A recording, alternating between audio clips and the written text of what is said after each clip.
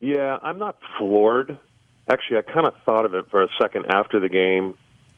This was, as long as I can remember, probably the most embarrassing loss the Packers have had since I've been a part of the organization and followed them. I can tell you this. You know who the happiest guy in the world is right now? 12th? Mike McCarthy.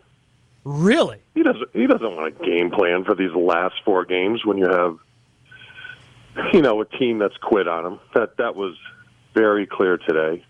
And well, wait a minute. It was very clear they quit on him.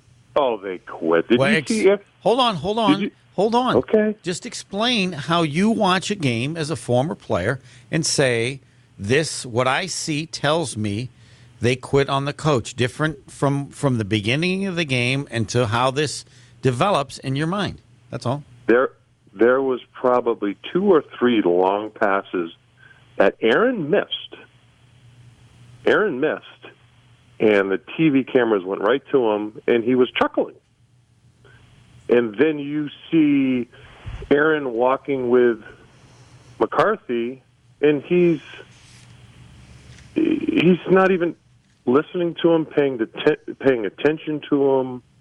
He's just walking. And Aaron's not going to come out of this looking good.